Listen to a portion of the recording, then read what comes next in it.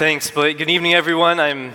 It's a little bit of a taste of heaven to see my wife singing up here and my best friend sharing his testimony. I'm so thankful for what the Lord has done in Rhett's life. And I come to you tonight, and I appreciate Blake's introduction and serving in 1824 here, but really there's just one thing that you need to know about me, maybe a few personally, but one thing that you need to know is that I am just a sinner saved by the grace of God, and I want to serve Him with every ounce of my being for the rest of my life. And it is a joy for me, and I hope it is a joy for you to hear what I have for you tonight. I hope it is a blessing and an encouragement to you, maybe even half of what it was a blessing and encouragement to me in preparing it. And so I'm thankful that you're here tonight.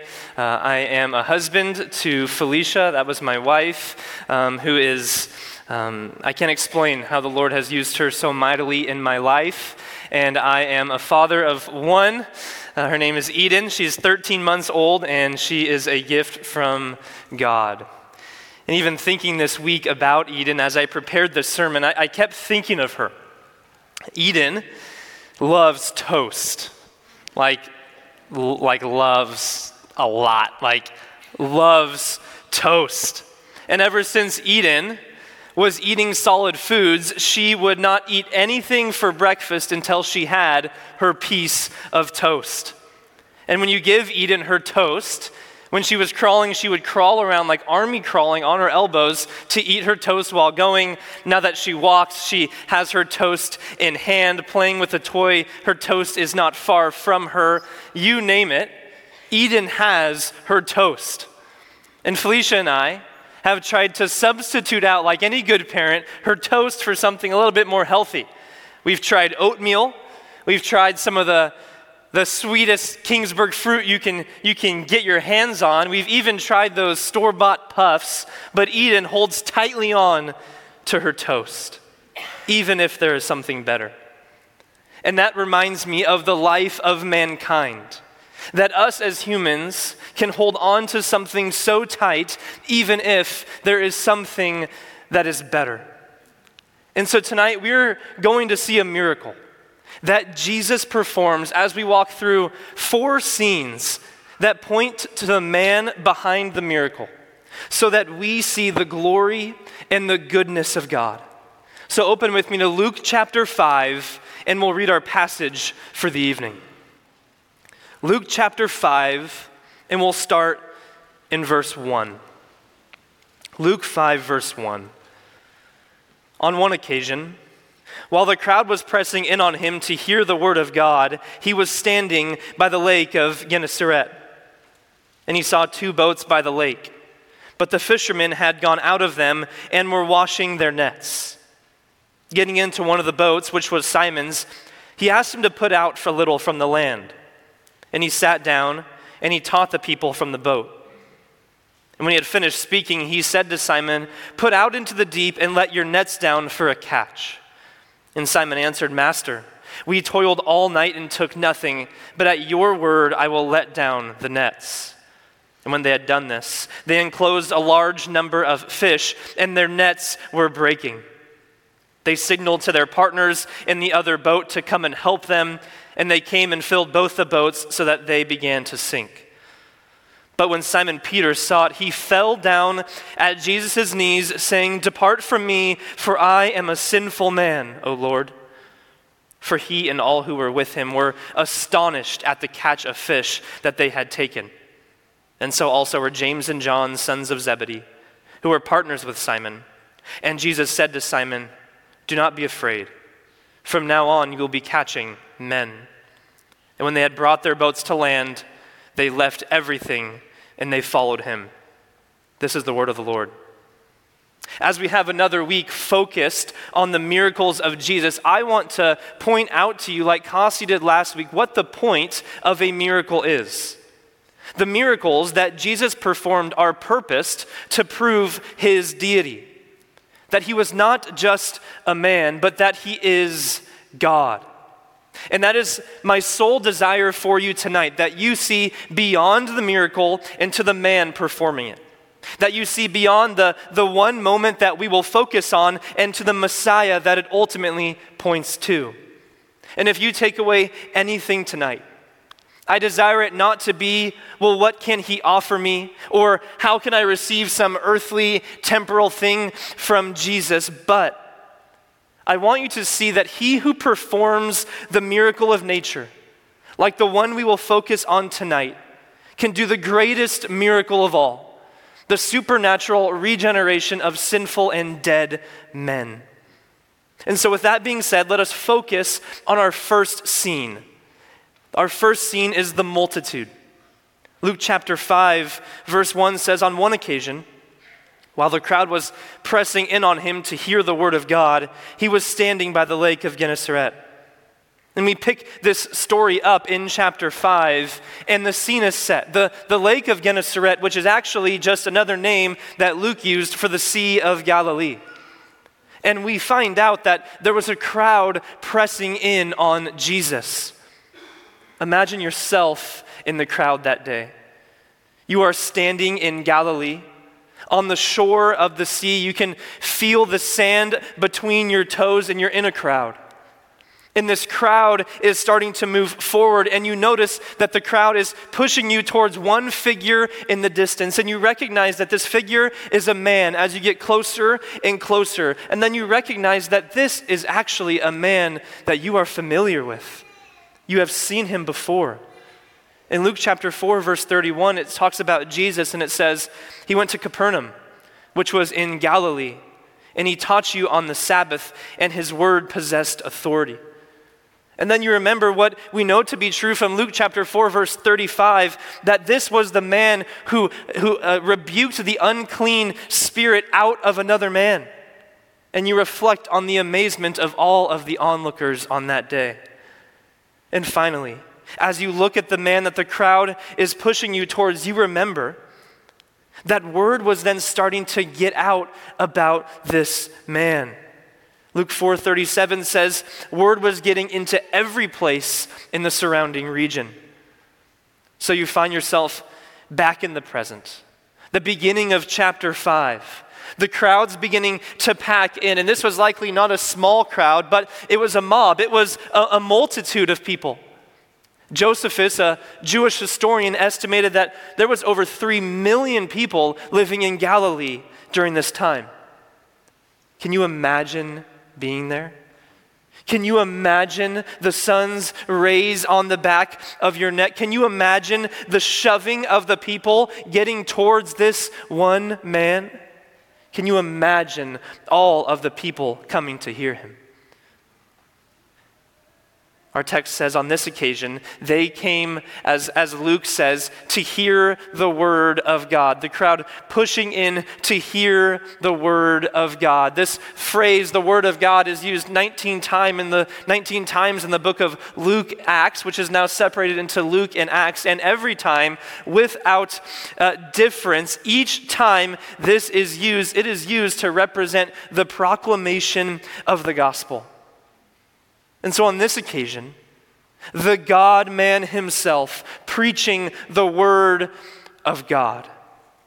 And the crowd pressed in. And as the crowd pressed in, Jesus looks over as the pressure starts to build on him on the edge. He looks over and he sees 2 boats. Verse 2 says, he saw 2 boats by the lake, but the fishermen had gone out of them and were washing their nets. Jesus sees these 2 boats. He sees the shoreline with the fishermen washing their nets, and these nets needed washing as they were what is known as tremble nets. They were a multi-layered, 3-layer net that fish would go into and weren't able to turn around and get out of. These were large overnight fishing nets with a huge capacity in them. And these men were working what we know now to be the graveyard shift. They would go fishing overnight, and during the day they would ready their ship, they would clean their nets, and they'd get ready for the next evening's endeavors. So Jesus sees this and decides it's time to move on from the crowd that is pressing in on him. Verse 3, getting into one of the boats, which was Simon's, he asked him to put out a little from the land. And he sat down and he taught the people from the boat. Jesus gets into one of the boats. This boat is owned by Simon, and he asks to pull off the shore so that he can distance himself from the crowd so that he can continue to teach them. and because we know that Jesus does nothing by chance and did nothing by chance, we have to ask the question, why? Why Simon's boat? Who was Simon? Well, we know from Luke 4:38 and 39 that Jesus and Simon knew each other. Luke 4:38, if you can see it on your page there, says, "And he, Jesus, arose and left the synagogue, and he entered Simon's house. Now Simon's mother-in-law was ill with a high fever, and they appealed to him on her behalf. And he stood over her, and he rebuked the fever, and it left her, and immediately she rose and began to serve them." So they knew each other. Jesus had already healed Simon's mother-in-law. But the intentionality of Jesus going to Simon's boat goes beyond him just knowing him from that one occasion. It goes beyond him, Jesus looking at that boat and saying, "It's the closest boat to me, so I'll enter it." Or it goes beyond Jesus saying, "That seems like it's the safest boat or the one I should teach on." It goes beyond just thinking it's the safer option. It goes beyond just him saying it's just by chance. No. Jesus chose Simon's boat because Jesus chose Simon. It had nothing to do with the boat, but everything to do with the man who owned it. Because this Simon goes on to be the apostle Peter. And in Luke 6, Jesus prays all night, and when day comes, he walks out from a long night of prayer to his Father, and through the group of disciples, he appoints 12 to be his apostles. In chapter 6, verse 14, it says, "He chose Simon, whom he named Peter." Peter is the preeminent apostle. Peter is the spokesperson for the group. Peter was there on the Mount of Transfiguration. He is the preacher on the day of Pentecost. In Matthew 16:16, when Jesus asks the disciples who that people say he is, and some respond by saying John the Baptist or Elijah or Jeremiah or just some other prophet, he turns to Peter, and Peter's the one that makes the rock-solid statement of faith that the church forever would build off of. He turns to Peter and says, "Who do you say that I am?" And Peter makes the statement, "You are the Christ, the Son of the living God." So Jesus gets into this boat that is owned by Simon Peter. He directs Simon to pull out from the land, likely distancing himself so the crowd was a little further so that he could teach them. He then sits down on this floating pulpit and he teaches. And so our first point was the multitude. That Jesus, with a crowd surrounding him, sees Simon's boat, calls the future apostle to join him on the boat, floats off to sea, and teaches the people. But some things are caught, not taught, and that is our second point, the miracle. The miracle. Look at chapter 5, verse 4. "And when he had finished speaking, he said to Simon, 'Put out into the deep and let your nets down for a catch.' And Simon answered, 'Master, we toiled all night and took nothing, but at your word I will let down the nets.'" Jesus finishes teaching the people. He turns to Simon and tells him to do two things: to put out into the deep and to let his nets down for a catch. To sum it up, Jesus comes to Simon and says, "Simon, we're going fishing." And what some of you men are doing right now, you're taking this information and you're storing it in your brain for a further moment, because you know that at some point this year, you're going to back the truck up into the garage. You're going to hook the hitch up of the old fishing boat. You're going to hitch it on. You're going to go into your tackle box. You're going to prepare your bait and prepare your line and prepare your rod. And your wife's going to come out and she's going to say, "Honey, what are you doing? It's Saturday. And we have a play date at Josh and Felicia's with the girls." And you, thinking you're some sly guy, thinking it's a gotcha moment, you're going to turn to your wife and say, "Well, honey, Jesus fished." One, incredibly unwise. We have some great marriage counseling here at the church. Two, totally not the point of the story. Let's move on. You know, when we look at this text, we see that Simon goes into deeper water and he lets his net down. And Simon responds, and he responds with a word. He says, "Master, we toiled all night and took nothing. But at your word, I will let down the nets." Peter recognizes Jesus from this moment that we talked about with the mother-in-law, and he calls him master. But this is not a term of loyalty. This is not a term of lordship on Peter's response looking at Jesus, but it is just a recognition of the authority and leadership of Jesus in that moment. Peter knew in his head who Jesus was, but Peter did not yet know in his heart of who he was standing before. Take note of two things here. Fishing was supposed to be done in the night. We toiled all night, Peter says, and we took nothing. Jesus, we have fished all night and have not caught a single fish. Fishing is hard work, and we've worked very hard. And now what you're telling me is you want me to then work hard again to, in the middle of the day when the fish can see my net, to throw my heavy net over that I just prepared on the shore here, ready for the next night to go fishing in the middle of the day? Take note that fishing was to be done in the night, but Jesus asked Simon to throw his nets in the middle of the day.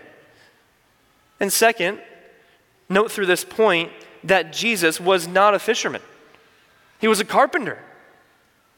You know, before I entered ministry, I was in construction. I got a job from my uncle in construction, and I worked in a union in metal framing, drywall, lath, and plaster. I went to college and I focused mostly on construction management, so I recognized that if I wanted to be a manager of a construction site, I might as well get some experience. So I got this job in a union, and let me remind you that outside of the classroom, I had zero experience in construction and zero calluses for that point. And I was assigned the lowest role in the totem pole, the stalker scrapper. I know, it's horrible. It was. Which basically, a stalker scrapper was to pick up around the site, to move a very high, heavy sheet of drywall, about 50 of them, to another spot here, just because someone told you to. You break up the occasional fight, and you just learn as you go. And as a comparison for you of what had happened in that day, in Peter's mind, this would have been like me, with no calluses and no experience, as the stalker scrapper, walking into the construction site on day one, finding the man with skin that most resembled leather because of years of sun damage, saying, "I'm not sure if you've ever met me, but this is my first day. I am a stalker scrapper, and I took one class on this one time. Would you actually, instead of what you're doing, have you tried doing it this way?" This would be totally out of place for me. I would probably be laughed or kicked off the construction site. But this was not just any ordinary carpenter. This was not just another man on a boat. This was God in the flesh, who is omniscient, meaning he has total knowledge of everything in the world, having total knowledge of where all the fish are, having total knowledge of each and every scale on each and every fish in the sea that day. But Peter responds, "But at your word I will let down the nets." Just a sentence of obedience to whom he knew was the leader. Look back at chapter 5, verse 6. "And when they had done this, they enclosed a large number of fish, and their nets were breaking." In obedience to Jesus, they cast out their nets and catch such a large number of fish. So many fish that their overnight biggest net, one they've prepared for a catch like this, were breaking. A miracle. All night, the right conditions, no fish. During the middle of the day, technically the wrong conditions, one cast, so many fish that the nets were breaking. So many fish that in verse 7, it says they signaled to their partners in the other boat to come and help them. And they came and they filled both boats, and both boats began to sink. And many ask, why did they signal? Why not just yell out? And most great scholarly theologians say because they didn't want to scare the fish. Anyone fishing knows you're not supposed to yell. And so I can just imagine the signaling that day, the guys coming over like, there's a lot, and they're dead, and that guy, he just like the net. I mean, they're signaling to get these guys, like they do the old reel and like try to pull them in that way. They need another boat to load their fish up, but even with the other boat, the nets were breaking, the fish so heavy, the boats were sinking.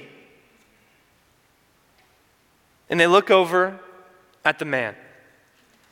And they realize that the man that was sitting on that boat was not just a man. This was the Messiah that was promised to come. So we have seen from the first two scenes the multitude of people hearing him. And we just looked at the miracle that took place, the enormous amounts of fish. And we turn to our third scene, the man's confession. The man's confession. Look back down at chapter 5, verse 8. But when Simon Peter saw it, he fell down at Jesus' knees, saying, "Depart from me, for I am a sinful man, O Lord." For he and all who were with him were astonished at the catch of fish that they had taken. Peter recognizes his sinfulness. "Depart from me. I am just a fisherman, and I am a sinful fisherman at that. I have completely missed the mark of perfection. I am not worthy to even be in your presence, Lord." This is the same posture of confession as Abraham in Genesis chapter 18, verse 27, when he says, "I am but dust and ashes." The same posture of confession as Job 42:6, when he says, "I despise myself and repent." The same posture of repentance as Isaiah in Isaiah chapter 6, verse 5. "Woe is me, for I am a man of unclean lips." Peter was weak. Peter was humiliated in front of the Lord. Peter was undone.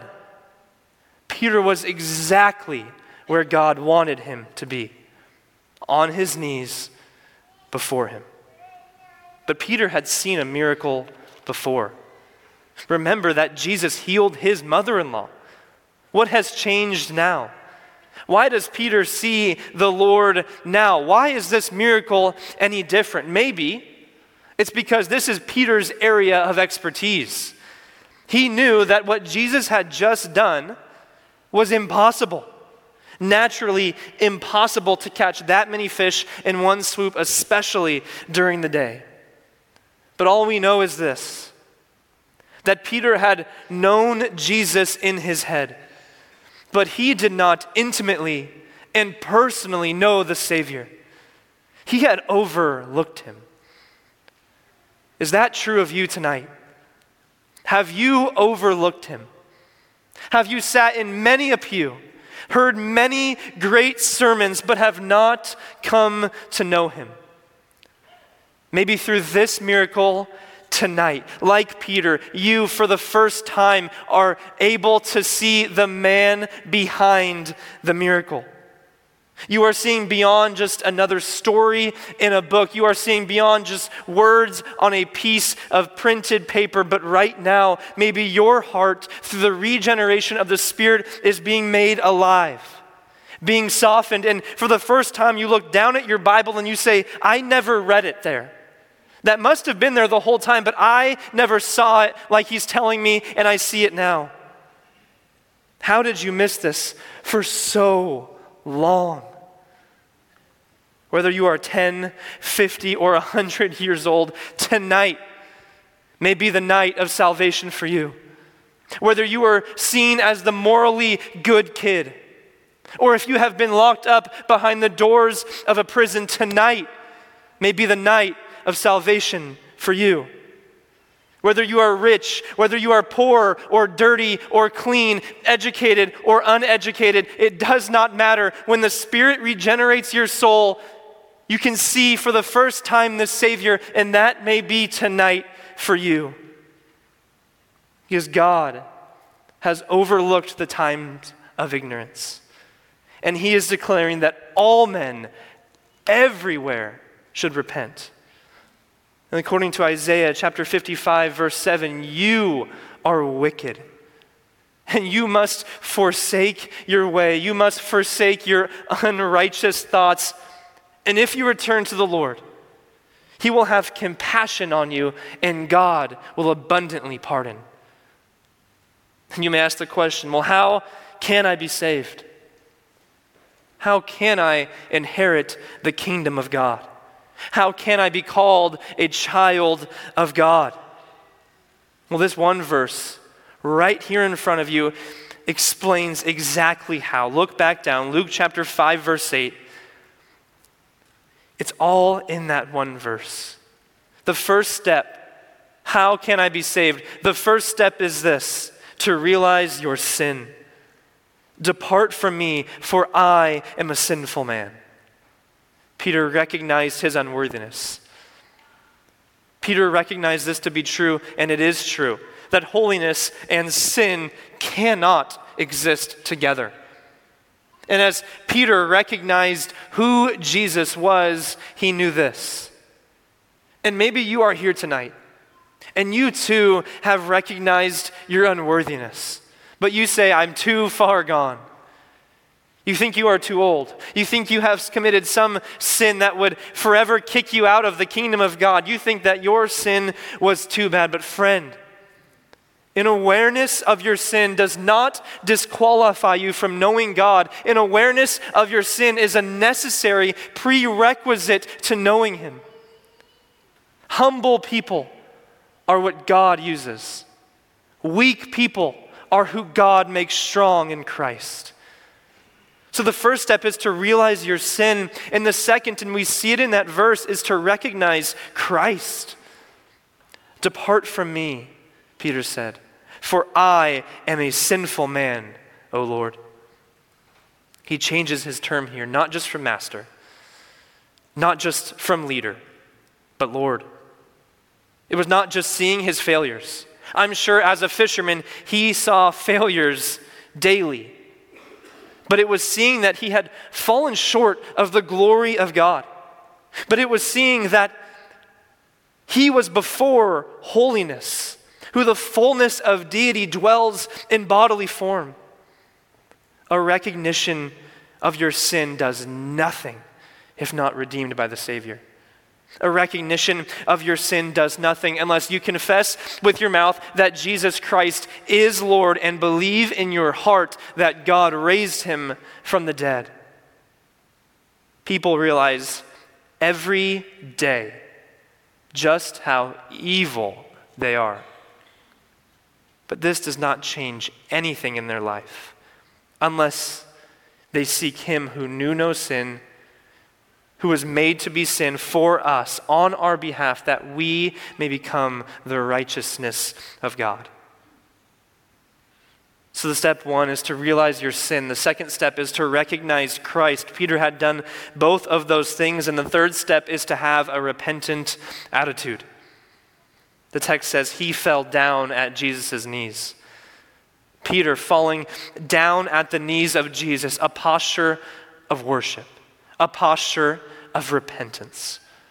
A man who was so undone and overcome with his sin that the only place he could go physically was to his knees before the King of the world. We have seen the multitude. We have seen the miracle. We have seen the man's confession. And finally, our last scene, the mission. The mission. Luke 5, verse 10. And so also were James and John, sons of Zebedee, who were partners with Simon. And Jesus said to Simon, do not be afraid. From now on, you will be catching men. Do not be afraid. Jesus knew of the fear inside of the heart of Simon. And he said, do not be afraid. Why would Simon be afraid? He'd be afraid because of the realization that he who can see the bottom of the sea can see the bottom of his heart. And a fear came over him. And a guilt that weighed so much it drove him to his knees came over him. But what I need you to hear tonight is that an awareness of guilt should not push you away from God. But an awareness of your guilt should actually have the opposite effect, and it should draw you nearer and nearer to the throne of grace where Jesus Christ, the Redeemer, sits. An awareness of your guilt should not push you away, but it should pull you in closer towards him. That is why we should not be afraid. Jesus says, do not fear. Do not be afraid, Simon. And he then gives him a mission. He says, from now on, you will be catching men. And when they had brought their boats to the land, they left everything and they followed him. From now on, there is life change that comes when the Spirit enters your life. And Jesus himself is expectant of change. And what comes with regeneration and a saving faith is two things in this narrative. First, it's a mission to call and to catch others. He tells Peter, no longer will you catch fish. No longer will you catch and kill and sell fish, but you will catch men. And instead of killing them, you will actually give them the one message that can save their life forever. And a second is accounting of the cost. It says they left everything and they followed him. Everything. At the high point of their careers. Fish, breaking nets, and sinking boats. The greatest catch and greatest payday of these fishermen's lives, but they walked away and they followed him. What are you not willing to walk away from? What are you holding on so tight like my sweet 13-month-old daughter holds on to her toast, even if offered something better? Is it money? Give it up. He is worth it. Is it pleasing others to try to appease somebody or to fit into a certain crowd wanting to be accepted? Give it up. He is worth it. Is it your own sinful and fleshly desire? Give it up because he is worth it. Whatever it is, I can just tell you, whatever it is, he is far greater and he is worth leaving it. And so tonight, I hope that you have seen through the four scenes his holiness. He is a good God. He is a loving God who calls people to himself to be saved from himself. And he is just. And part of his justice means that he must punish sin.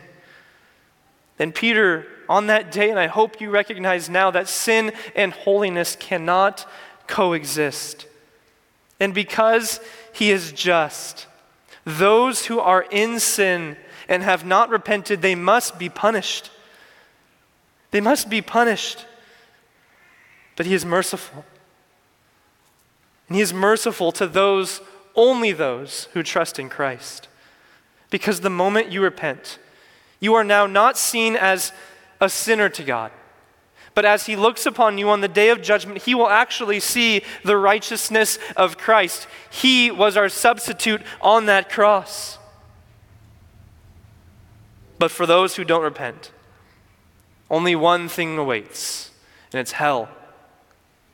Eternal separation from God. The weeping and the gnashing of teeth.